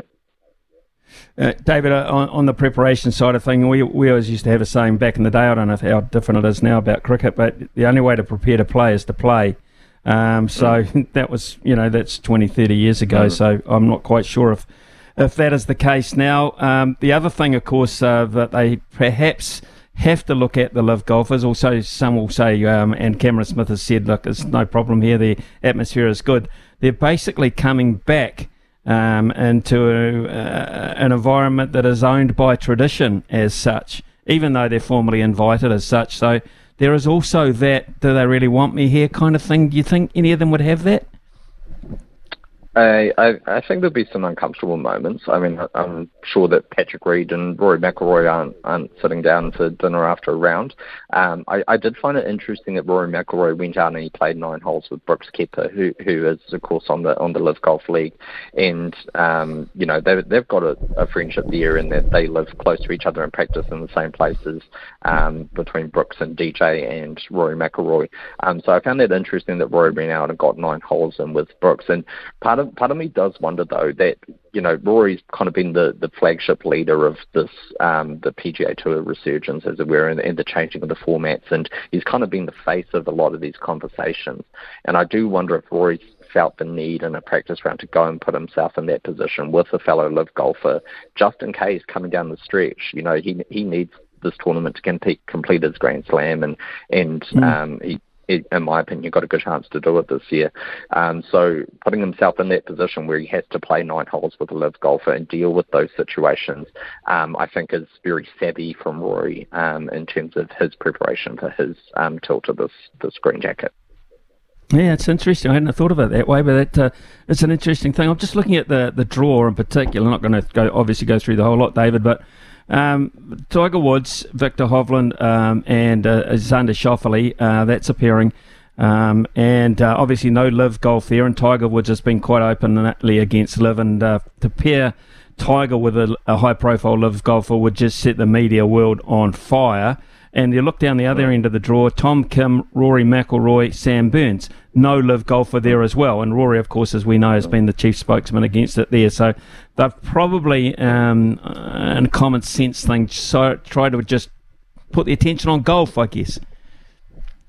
Yeah, I mean, look, the thing is that's going to work across the first 2 rounds, but where it's going to become difficult is once you hit Saturday and Sunday, that there's a very clear order in terms of when these players go out, and if you happen to be on the same score as the Live golfer, you're going out and appearing for the Saturday and the Sunday. So that's my thinking around where Rory's coming from in terms of his preparation, that we could very well see some of those matchups. I mean, we saw it in Dubai, at the Dubai Desert Classic, with Rory McIlroy and Patrick Reed basically tussling at the top of the leaderboard.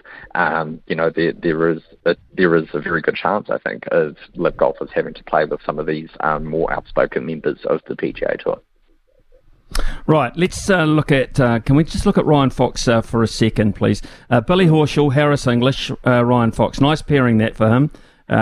Golfers, I think he played Harris English actually in the match play and beat him. So, and Billy Horschel seems a fairly decent sort of guy to spend a couple of days with. But looking at history, only 3 winners at their first attempt. I'm talking Ryan Fox here, including Horton Smith back in 1934 when it was first played. So obviously he had to be the first to win it on his first attempt, but only 2 since then. Odds against Foxy here. Yes. Look, I'm one to admit that I'm not the biggest believer in trends, and the reason why is I think that trends often need to be read in the context. And whenever the Masters comes around, you're going to get trends thrown at you galore of, 9 of the last 10 winners have been in the top 30 in the world.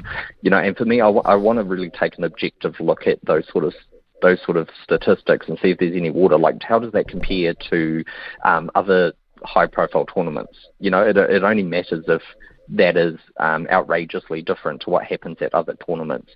Yes, there are intricacies with Augusta National, and I do think there is a benefit of having played there before, and I do think that corresponding form at Augusta tends to lend itself to then going out and having further good performances at it. But in my opinion, Ryan Fox profiles very, very well for this course. I think particularly with the weather that's forecast for this week, it does look like it's going to be a very wild week for weather. There's going to be a substantial amount of rain.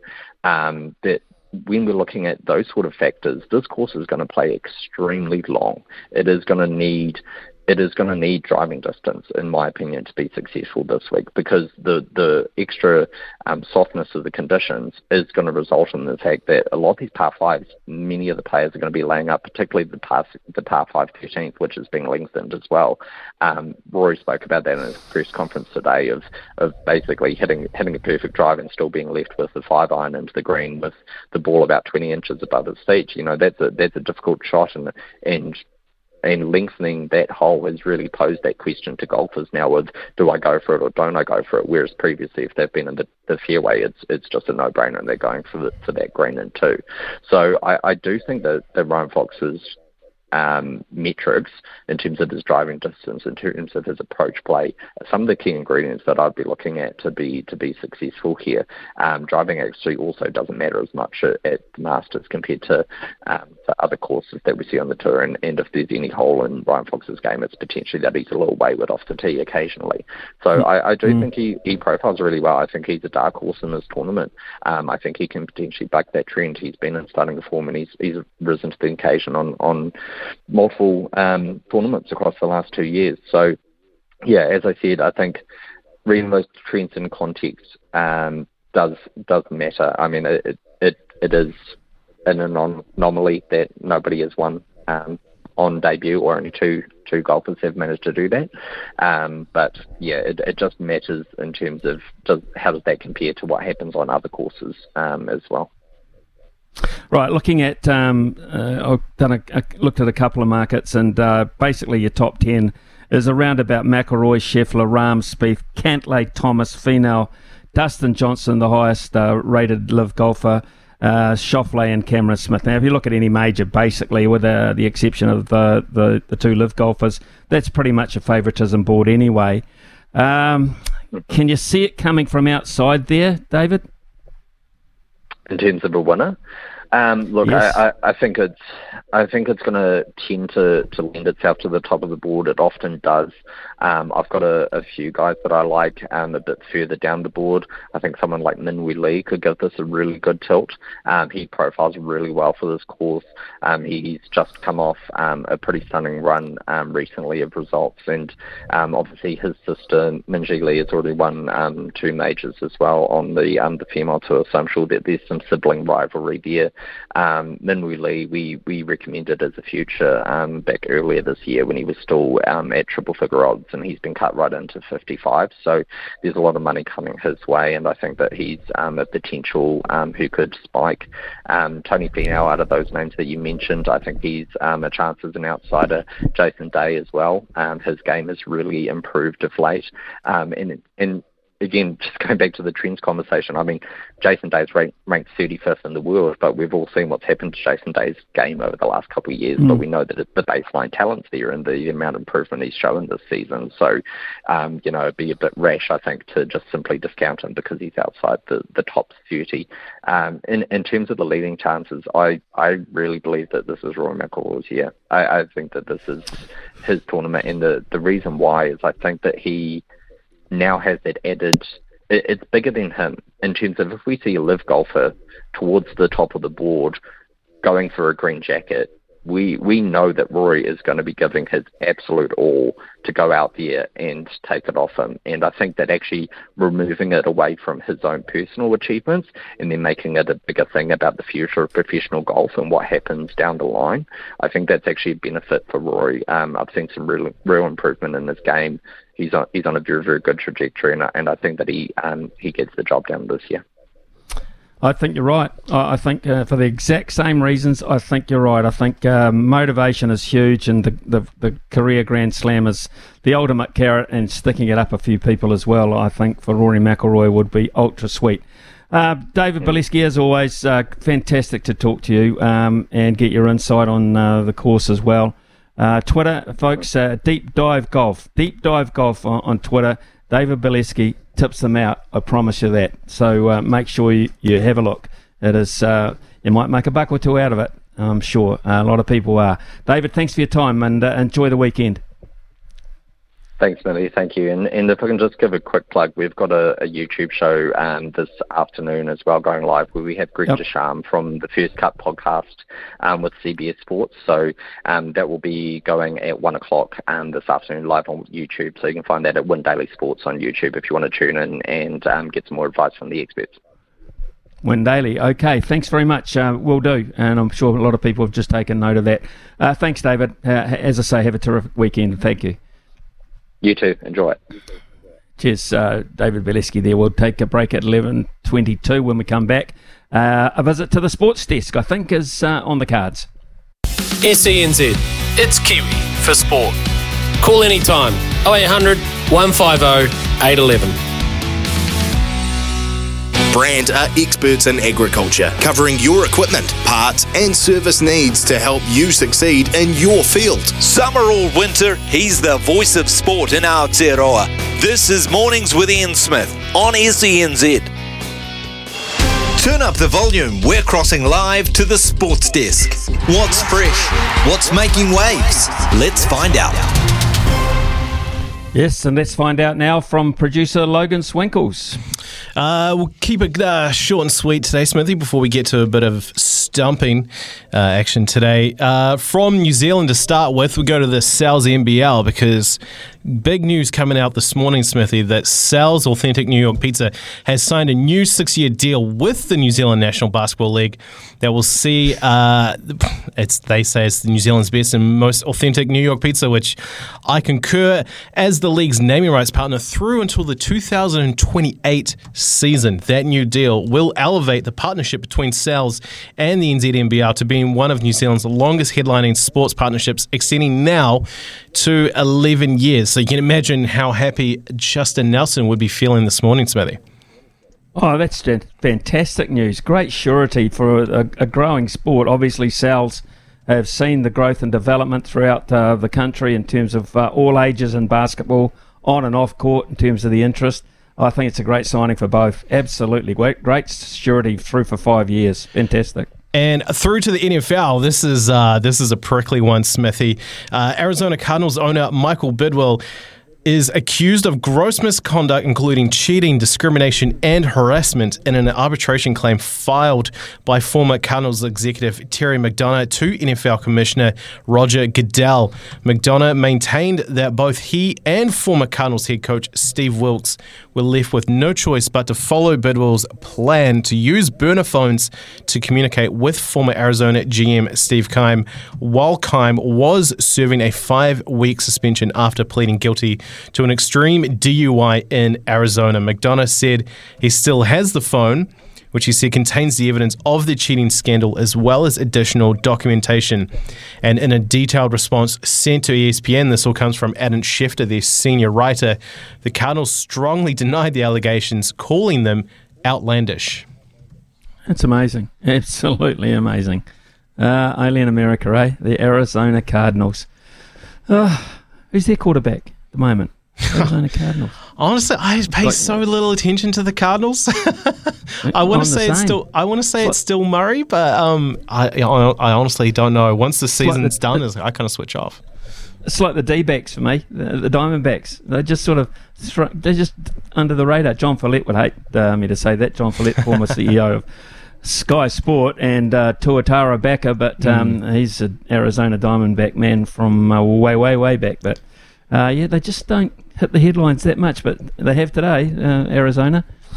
Yeah, normally for the wrong reasons, because their team's kind of, if I look at the Arizona Coyotes in the NHL, they're not doing great as per normal. But in staying with the NHL, lastly here on Sports Desk, Smithy, the Stanley Cup playoffs are around the corner, but the big narrative that's been around for a few weeks now is this whole issue of pride jerseys and whether teams will wear them, they'll support the initiative, will players not wear them on the basis of their religious beliefs, and some Russian players also looking to not wear them under the threat that they might get persecuted under Russian law. The new ones come out today. There's a big focus on it because the Nashville Predators are doing their Pride Night. They're hosting the Vegas Golden Knights. They are going ahead with it, and this is what defenseman Tyson Barrie had to say on the importance of it. He thinks it's an awesome initiative, and it's something really close to his heart. He's got family members and best friends in the community, and there's a little bit of frustration on his end with what's transpired this year with everything, and I know how hard it can be for people to come out and live the authentic lives, and I hope that none of the stuff that's gone on has pushed anyone back, any young kids who are thinking about it. So I'm just really excited that everybody on our team is going to participate. And then on the other side of that, Smithy, the St. Louis Blues are hosting the Philadelphia Flyers, and they're opting not to wear pride jerseys. So it's just this real prickly ongoing situation about whether they support the initiative or not. I find that quite ironical, actually, that the Russians might have objections to that. Here's a country at war, right? They've invaded another country. They're very lucky to be playing in the NHL, those are Russian players. Very, very lucky in the first place to be playing there. And all of a sudden they're going to take the moral high ground on a jersey. I know. What are they on about? Yeah, speaking of that, if you've never seen it, there's a really good documentary called The Red Army, which is all about players that defected from Russia and doing so facing persecution if they ever returned. Really, really good stuff. Okay, fine. Right, interesting there. Thanks, Logan, from the Sports Desk. Put your other hat on now because we got $100 up for grabs this morning on Stump Smithy. 0800 150 811. 0800 150 811. Brian is sitting, waiting for the calls, folks, and then Logan will be the quiz master. We'll take a short break with some news from Aroha, and when we return, it's game on, as they say. Game on for 100. Be primed to go for maybe a 150. Yeah, a 150 would be nice. It depends, of course, on the subject. I'm just in that buoyant kind of a mood. I think it's Masters fever I've got, green jacket fever, and I'm feeling quite confident. So I would be hoping golf or the Masters might be one of your subjects, but I don't know. Who's the first up? Who's first up for us today? Well, it might be a topic. It might be a topic, Smithy. And, of course, it's been a short week for you, at least. I know tomorrow's your last day before you head into the long weekend, so I know you're ready for a big finish. But we're going to go to Andrew from Auckland first. Come in, mate. G'day, guys. Good to be here. Debut stump by Smitty, so hopefully I can get one over you, mate. Okay, Andrew. Good luck on debut. This is very interesting. So, right, if you had a subject, if you could pick a subject, what would it be, Andrew? I like to do a bit of a bio on the new guys. What would you prefer? Yeah. Probably something. Definitely not cricket because you're pretty good at that, and rugby, maybe league or football. Okay, well, Logan Swinkle's given the good or bad news. All right, well, the good news for Smithy is golf is one of the topics.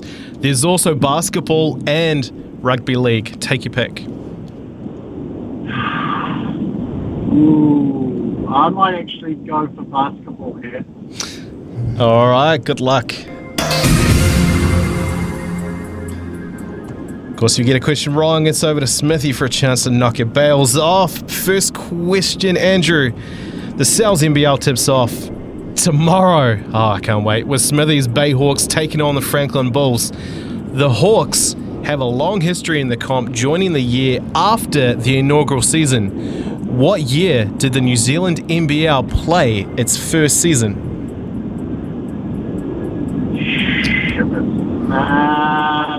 Stab in the dark. I'm going say 1991. One of the worst things I have ever seen done on a cricket field.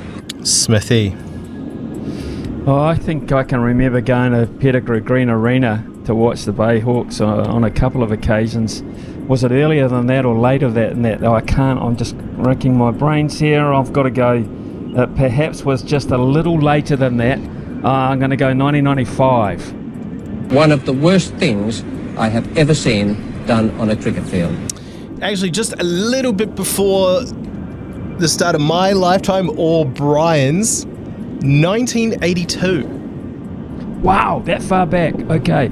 Yes, so okay. Wow. Yeah, so that means the Hawks have been in it since 1983. Second question for you, Andrew. 3 teams remain from their inaugural season in 1982. Can you name one of them?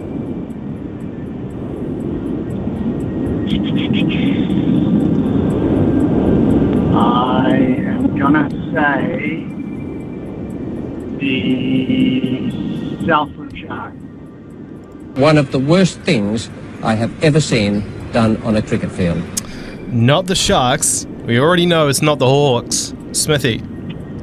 Right, okay, I'm going to say this because I've had a proud tradition going way back with Nick Mills.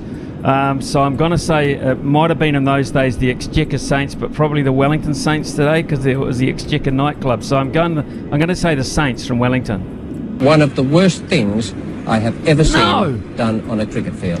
Funnily enough, Smithy, when Brian workshopped these questions with me, I actually had the same answer. My go-to was the Wellington Saints as well, but they actually joined the following season along with the Hawks. So the three teams that still remain from their inaugural season are the Canterbury Rams, the Manawatu Jets, and the Nelson Giants. Oh my God. There you go. History lesson there. Last question, Andrew. $100 TAB bonus bet up for grabs here. The Sal's NBL is set for expansion in 2024, adding 2 new teams. Can you name one of the regions getting a new team? Queenstown. Just a couple of chips down the wicket, right in the slot, and away it goes. Well, you got one. You got one. Oh, Smithy. Probably the only one I would have got, to be honest. I'm not a huge NBL watcher, but stoked to get that one over the line on debut. You beauty. On debut. Oh my God, I hate that. Okay, Andrew, congratulations. You stay on the line because you're on debut because Brian will have to get your details. So, hey, thank you for playing. Thanks for taking the time. Spend the hundy wisely and have a terrific long weekend. Andrew, thanks so much for taking part. Thanks, Smithy. Appreciate it. And just a quick shout out to any Aston Villa supporters out there. We won again this morning. We're up to the lofty heights of 7th place, and we're starting to get altitude sickness up here. So we're dreaming of European nights, and things are starting to look a bit better in the Midlands. I've got to say, Andrew, for a debutant, you're taking a few liberties here, as well as the money. We're coming to your Tottenham Hotspur. Oh, okay, fair enough. We shall meet again, Andrew from Auckland. We shall meet again. Have a terrific day. It's 11:40, and because it's a Wednesday, of course, we'll hop across and talk to Andy Thompson, Rural Roundup Day. Covering your equipment, parts and service needs to help you succeed in your field. Summer or winter, he's the voice of sport in Aotearoa. This is Mornings with Ian Smith on SENZ. Right, 11:46 on a Wednesday, which means it's a Rural Roundup Day, and we always like to catch up with Andy Thompson to see what is on his show. Of course, I've been looking along the headlines during the week on rural issues. One that concerned me a little bit, Andy, good morning to you, was that some young rural vets are quitting because of work pressure down south. Yeah, Smithy. Yeah, exactly. It is quite an issue. G'day, mate. It is quite an issue for vets to maintain staff, and one of the issues is that there's just not enough of them. So you get these young vets, they get into these jobs, and then the work pressure of the amount of work that they're expected to do or need to do is absolutely overwhelming. And part of the problem is they can get paid so much more in other countries around the world. So why wouldn't they? If you're a young vet, you might as well head off, do the OE, and get paid significantly more for what you're doing. Now, eventually they do come back, but the ones that are left behind get stuck with a massive workload because the work doesn't stop just because there's less vets around. So yeah, it is a big problem. Okay, I notice you're at home today. You're not anywhere at a field days, so that'd be nice to see I'm home. Yeah. I am. Hey, Smithy, I was going to ask you a question. What were you doing when you were 21? But I actually remember that. You were probably wicket-keeping for New Zealand, if I remember, when you were 21. Is that right? No, it's a bit later than that. I think it's closer to 23, actually. 21, playing for Central Districts, trying to win the Plunket Shield every year. That's it. Yeah. Good to see we won it again, by the way. Yeah, absolutely. Knocking over, or depriving the Cantabs, which doesn't go down too well everywhere on the show, but unfortunately. Mate, I love that. I am a Crusaders fan, not a Canterbury fan, as I say. Hey, look, the reason why I asked that question, I've got a young guy on the show today, Henry Clues. Now, he's a gun maker from the UK. Now, I can't say which company he works for, but let's just say it's one of the most prestigious gun-making companies in the world. Put it this way, if you want a cheap one, it's £30,000. That's how much they cost. Oh, God. He's been doing this since he was 16 years old. He's now 21. And he's actually here staying at my place. He's a mate of my son's, and they're out here hunting on the raw. So he's come out to New Zealand to hunt for a month. But his trade is gun making. So I thought, mate, that is too good an opportunity to miss. You and I are going to have a chat. Have you seen 1923, Smithy? You watched that program? So no, I have not, Andy. Enlighten me. Okay, so it starts off hunting in Africa in 1923. The reason why I say that is the type of hunting rifle that the guy uses in that series is actually one of the types of guns that this guy makes. So it's a side-by-side rifle, something that I wasn't that like a big game hunting gun. But they also make over and under shotgun side-by-sides. And so I want to talk to him about the whole process of making these incredibly expensive guns. I said the cheap one's 30. The more expensive ones are around 140, 150,000 pounds. So that sort of money. So think lock, stock, and two smoking barrels. So shotguns. Oh well, okay. What else on the show apart from a little bit of bad gunfire? News. Yep. Well, I heard you and Araha speaking yesterday about the cheese price. So the good thing is that in the global dairy trade auction, well, actually, no, the bad thing for you is cheese actually went up 3.8% overnight. The bad news for dairy farmers is the auction actually plunged 4.7%. Whole milk powder, which was the largest amount, the largest product that Fonterra sell, that went down 5.2%. This isn't good news for dairy farmers. So we're going to chat to Nathan Penny, who is the Westpac's senior agri-economist, and see how that's going to impact going forward for dairy farmers this season. I don't think it's great. Fonterra knocked 20 cents off the season earlier this week. I'm wondering whether that's going to cause more. And we're going to talk to Kate Ackland, who is the new Beef and Lamb chair. So she was appointed at the Beef and Lamb AGM last Thursday. So plenty on the show. We'll do a bit of weather. We've got Telf on some sport. He gives us his thoughts on the Masters. He's excited about it as you are. I heard you talking about that. So I'm looking forward to that this weekend. I hope it rains here all weekend, so I've just got a perfect excuse to sit at home and watch it. Yeah, well, I'd like to hear Telf's impression on who he thinks is going to win. What chances he thinks Ryan Fox has got as well, because he studies his golf very, very closely. Does Brendan Telfer? Brendan Telfer wants to see Ryan make the cut. That's one thing that he does say. But he also has some thoughts about the LIV golfers and the PGA golfers joining for this. So have a listen out for that. Okay, Andy, will do. That's Andy Thompson there. We'll let him go. He's got 9 minutes before his show starts on all the frequencies apart from Auckland and Wellington. So meeting the needs here of all our rural listeners around the country. Andy, have a good show. We'll be back shortly to talk to your alternative in Auckland and Wellington, and that, of course, is Mark Stafford.